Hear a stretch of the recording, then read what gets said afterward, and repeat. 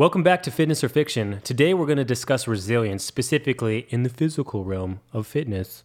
In the physical fitness realm. The physical, cue the intro. Welcome back to Fitness or Fiction, a podcast dedicated to cutting through the hype of the health and fitness industry. Every week, we dig into a new topic and help you wade through the real information to make solid decisions on your fitness journey.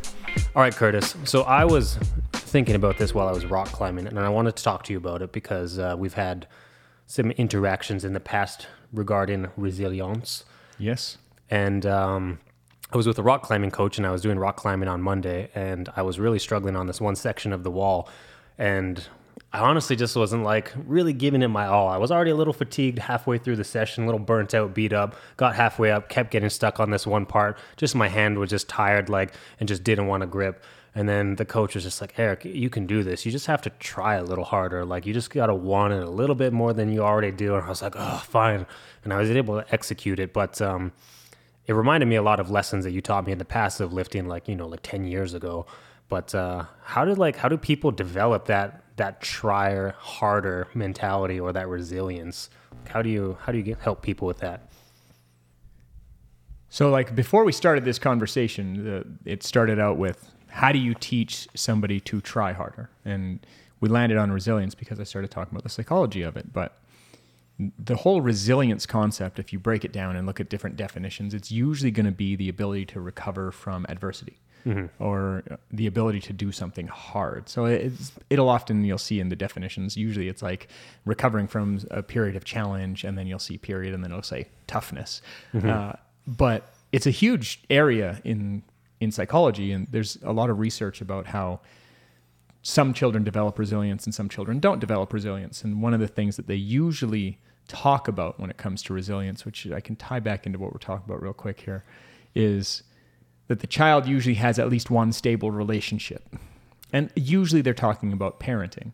And there's a lot of stuff on both stable relationships, meaning mom and dad, tends to be even better correlated, but at least one positive relationship allows a lot of kids to have resilience. So you don't necessarily have to have both parents around, but it really helps with that particular development. I don't actually think that it needs to necessarily be a parent. I think that helps because it's a fixture in the person's life. But when we start talking about developing resilience in the realm of physical fitness, the stable relationship can be the coach. It can be a training partner. It can be a lot of things. But when we talk about toughness and the ability to overcome adversity, for me, I see this as a large portion of the training process itself.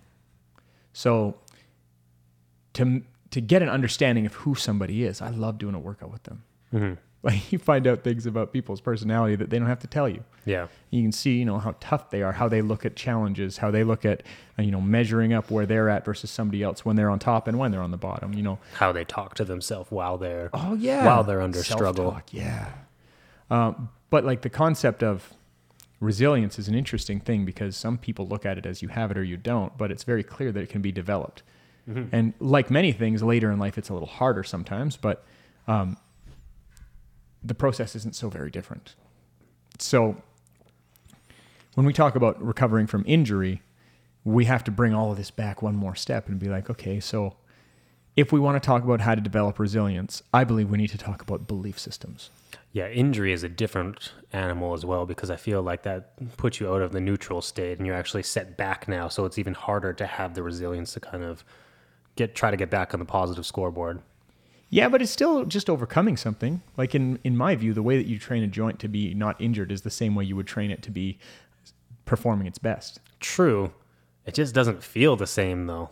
Yeah, self-talk changes. Belief models are different. Maybe that's just my self-talk. I don't know, but yeah. I feel like if I'm battling an injury or something, I feel like I'm set back and then you're not where you want to be and then you feel like you're negatively on the scoreboard, but I wonder how different that is if we were to ask somebody specifically, how do you feel about not being strong in X lift?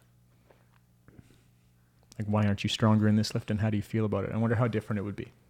I don't have the answer for that one, but I actually don't think it would be that different because it's still striving to overcome something, right? So I think there's more similarity than difference in some ways. Yeah. And there are differences for sure, but yeah, so when I talk about, belief system, your model of belief, I talk to people about this all the time. And some of the crazy stories that I have of people overcoming injury, and even in my own journey, some of the stuff that has gone on, when I look back at it, I look at like, what am I actually doing with these people? Because they're great people.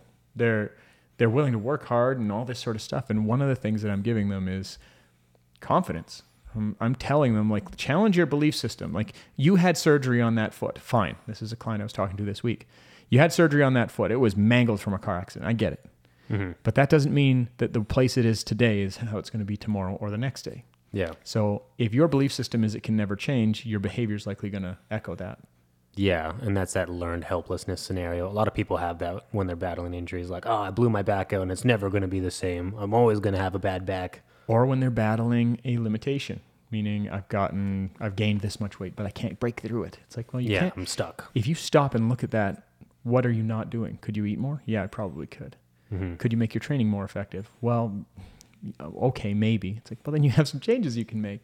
So I think all of this resilience stuff really starts with modeling belief systems and having somebody that understand that a growth mindset is a foundation for this is key, because the self-talk really prattles off into a particular direction when somebody's belief system is, well, I'm just a weak person, mm-hmm. or I just can't push through. I don't have that. Yeah. Whereas if we can get that person to see, like, no, you can have that, and it's going to take some practice. Mm-hmm. But like the statement that you made earlier, well, I had to really try a lot harder. It was extra effort, like an extra 10 to 20% extra effort. Yeah. But when I did that, I was able to do that. Yeah. If you think neurologically the input that's giving to your brain, it's like there's actually more capable here that's safe. Yeah. Like the training effect you would have had after that would have been very different than had you just been like, I'm feeling tired, I'm done. Yeah. Right? So it really comes back to, if you put in that extra work, it's going to break your belief system on what you can actually accomplish. And that's part of what strength is. Mm-hmm. Like the sensation of being under a really heavy bar is a particular type of pressure and pain that people don't understand. I think some people think that the law, like even just like the law of progressive overload, is supposed to be like a smooth journey. Like, yeah, 105 today, 110 next week, 115 the next week, and I'll just keep making those steps. But sometimes those steps are grindy. They present you with adversity. Yeah. I didn't sleep well last night. I didn't eat as well today. I just need some time to recover. I haven't deloaded in a while. There's all these factors that can get in the way, but at the end of the conversation, it's like, well, wait a second, you're experiencing adversity? Interesting. So how are you going to work through that? Mm-hmm. Right? Like when we're teaching people how to lift, I love just taking something that people says, well, that's too heavy, and I just lift it and show them that it's easy. And they're like, well, that's not fair. I'm like, well, I'm lighter than you, so why isn't it fair? I look at it differently, and maybe I've done more work on it, true, but that feeling heavy is different than it actually physically being heavy. Mm-hmm. And you'll have people, they pick up something, they're like, oh, that's too heavy. And then you as a coach, you're like, hey, listen, I want 5 more reps of that. And they'll bang out 10. And you're like, I thought that was too heavy. Yeah. I always love that when they say it's too heavy, like in a deadlift, and the bar speed is like flies off the floor. Like, oh my God, that's too heavy. And it's like, what are you talking about? That thing just ripped off the floor. We're rerunning sensation. Mm-hmm. That's what we are. It felt heavy to them. And I'm like, no, tell me it feels heavy. I understand that.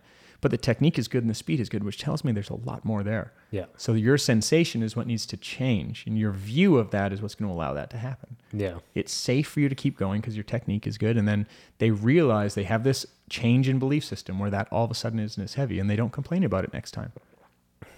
But like the ability to confront something that's hard is not something that everybody has practiced, and that's what it takes is practice. Yeah, it is practice, and it becomes like habitual. Almost, it's one of those things that like people try to avoid as much struggle as possible in life, whereas if you actively like pursue challenging and things that are like challenging things and things that are going to make you struggle, those are people who they seem much more adaptive to just life in general and much more resilient to all tasks and walks of life. Well, it's a practice skill. When you look at somebody that actually learns how to exercise hard, other challenges seem like they're less scary because they've been to a point where they know what fatigue and failure looks like. Yeah.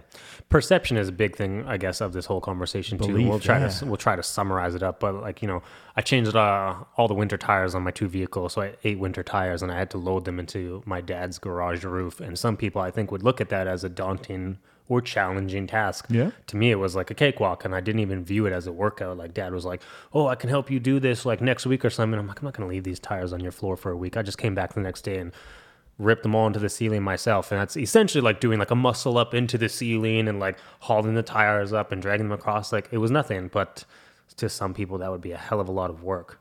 Yeah. Well, and there's different levels of it too, right? So depending on where somebody's experience is at, like they could be new to exercise, and that same challenge that you saw in that could be somebody going up 3 flights of stairs in a row. Mm-hmm. But once they've accomplished that enough times and they realize it's not scary, then they're going to do 5, and they're going to do 7. Their whole perspective changes, and that's where I see a ton of value with teaching somebody how to exercise progressively. Yeah. It's like, this is not punishment. This isn't something about holding your heart rate up for a certain time necessarily. This is about making you better at doing things, period. Mm-hmm. Like, we want to make you more capable. And I've seen this transmit into other parts of people's lives over and over. Absolutely, yeah. But you've experienced with me weightlifting before, where I sit down and have a talk with you after something that seemed insurmountable and change your mindset on it just a little bit, invite you, and you actually take this step to change your mindset and go do it again. Like, you were mentioning something with cleans a long time ago, where it's you try the same thing over and over, yeah? Yeah, with that, so same thing. It's kind of like the rock climbing story. I was doing like cleans, and this is like, we just fixed my back and trying to clean like 200 pounds, which was big weight for me, and it was scary weight for me at the time. And I was like pulling it so high though, and like looking back at it, it's like a cakewalk now, but like pulling it so high, but I just couldn't get under it. I couldn't commit to it. The squat, like catching it and squatting it felt so scary to me. So I just kept pulling it with like very poor commitment. And we had a conversation to just like, we're just like, I can't remember exactly, but I feel like you made me promise you that I was just gonna I was gonna catch it no matter what. Like I was not gonna drop it no matter what happens, even if it got a little sloppy or greasy. Like we're just gonna execute and take the win. Yeah, just commit this time. Even if you stop at the bottom, it needs to be on your chest. Just commit. Can you do that? And then I caught and stood up relatively with ease and felt better. Yeah, it was a breeze. Yeah, that kind of this whole conversation draws around overcoming limitation, overcoming the way that you're thinking about something. And I think the best thing when we start talking about resilience training is understanding when you're running up into a challenge where it's like, okay, I see this as a limitation. What are my thoughts around this? It's like, well, I might hold a thought that this isn't something I can change. And like I had a client last week tell me that she had her first full night of sleep in 18 years. Mm-hmm. Like, what? She's like, yeah, my neck didn't hurt, so I was able to sleep. And I was like, man, that is crazy. That's crazy. That is craziness. And the stuff that we've been doing with her isn't really earth-shattering. A lot of it is like, well, your neck is moving okay, but your T-spine and your shoulders really aren't. Mm-hmm. So like, let's just get those functioning a little bit more and get you exercising more consistently. So she's part of Joint Level Strength, and she's meeting with me in a group and setting a couple times a week. And she's like, yeah, the neck is so much better. Mm-hmm. So your belief was that your neck was a problem, and it was painful, but does that mean it's the neck's fault? Yeah. And I didn't even say this is what your problem is. I just said, well, here's some limitations we found. Let's clear those up. So we did.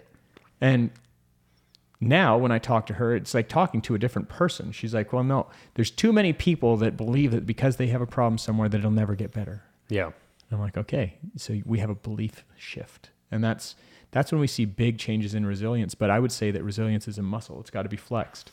Resilience, too, has to lean a little bit on priority or the why, like why you're doing it. Like for me, executing that rock climbing wall, it wasn't a huge priority for like, No. It wasn't like earth shattering to my ego or anything like that. It more just like because my coach buddy was just like, you're just going to do it this time. Like just do it. And I was like, oh, fine. Like I did it more for him than I did it for myself almost.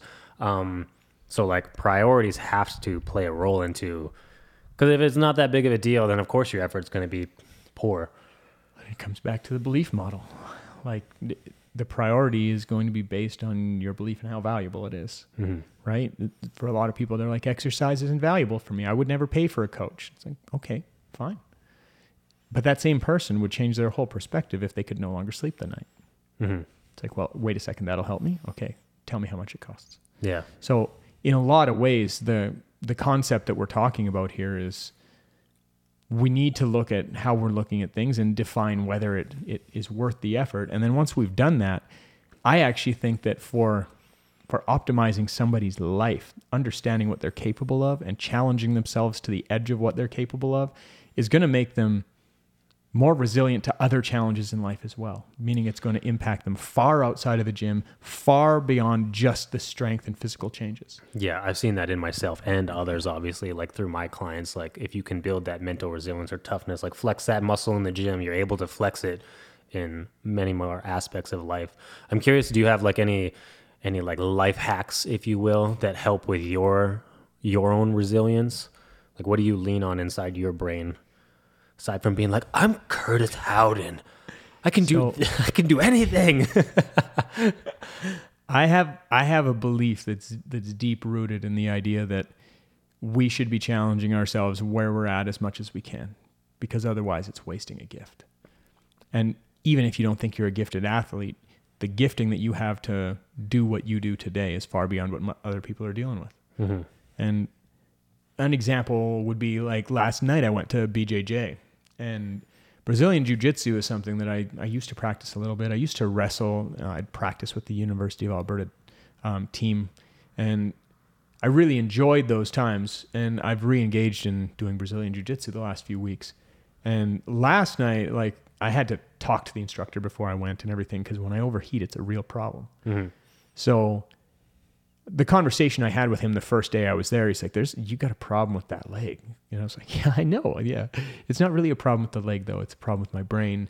When I get hot, I can't really do much with it. He's like, well, what if you're rolling with someone and that leg doesn't work? I'm like, well, then I got to figure out another thing to do. Mm-hmm. But it's challenging because for me, when my leg stops working and my left arm gets weaker and I'm having challenges, even though I'm in a fight, I can't hide it from anybody anymore. Like they know that something's going on. Mm-hmm. Everyone else gets up and walks away, and I'm sitting there for a while because I can't yet. And when I talked to him about that, I was like, I think this is something that's going to be helpful because I'm training my system's thermal regulation. Mm-hmm. The problem is that I can't hide from everybody that I have a problem. So it's kind of like going to school without clothes on, but you can't get any clothes. So like that confrontation, I have to confront the way that I feel about it, and I have to confront the way that I feel about other people knowing about it. Yeah. But in doing that, it lets me know that I'm still capable of things, even though it's not as much as I was. Mm-hmm. And I think if I give up on that, I've given up on the whole lot. Yeah. So when it comes to resilience, I think that the best hack is identifying what your values are. Like if you value that and you push yourself a little more today than you did the previous day, you're going to find out cool things about yourself. Mm-hmm. And if you consistently do that, you're flexing the resiliency muscle. And that doesn't mean everything's going to be perfect, but it means you know that you can go through hard times and be okay. Yeah.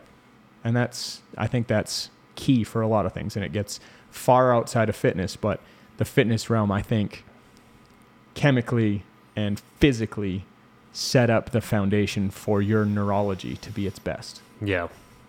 For me, I think I've probably leaned on this book quite a lot, even though I haven't read it all the way like a delinquent. There's that book, The 4 Agreements, though, and one of the agreements that the guy talks about in it, just to like have a higher quality of life, is like do your best. And he's like, no, not your best being like not your best PR, like not your personal record, but what's your best today? Because your best today is going to be different than your best six years ago. And whatever your best is today, give 100% of that. But that goes for everything in life. That's like in the gym, like do your best in the gym. Do your best when you have family time with the kids. Do your best when you're with your wife. Like that means like having the utmost amount of like patience, compassion, like loving, like empathy, like all of the above. Like that is your best, not so self-focused on, well, I had a tired day. Like I'm tired today. Yeah, and don't mail it in. self-centered. Yeah. Mm-hmm. So that's kind of what pushes me through it. It's still a journey for me, though, as it is, I'm sure it is for you, battling it. What do they call it in the war of art? Resistance, right? Yeah. Just battling resistance every day. Anything that's going to give you an excuse or a reason to try to slow down and let your foot off the gas pedal. Well, I really think that resilience is something that's super important. The easier somebody's life is, And our lives in North America are pretty easy. Yeah. If we don't practice resilience and put ourselves into challenges, we can get into dysfunction very, very quickly, because that's a skill that we need as human beings. Yeah. And, you know, that's only my thoughts on the matter, which is worth exactly what the paid price is, which today is 0. But, yeah, you know, it's one of those things to actually look at, and showing up and giving your best is not something that I think anybody ever regrets. No, but it's not easy. No. Well, if you made it this far, thanks for hanging out with us. Thanks for tuning in. Thanks for tuning in, hanging out. You can leave a comment or subscribe, all that jazz, and catch you on the next one. Flippy flop. Thanks for joining us this week. We appreciate your support. If you enjoyed this episode, we'd love it if you would subscribe, follow, and throw us a like on YouTube, Spotify, or Apple Podcasts.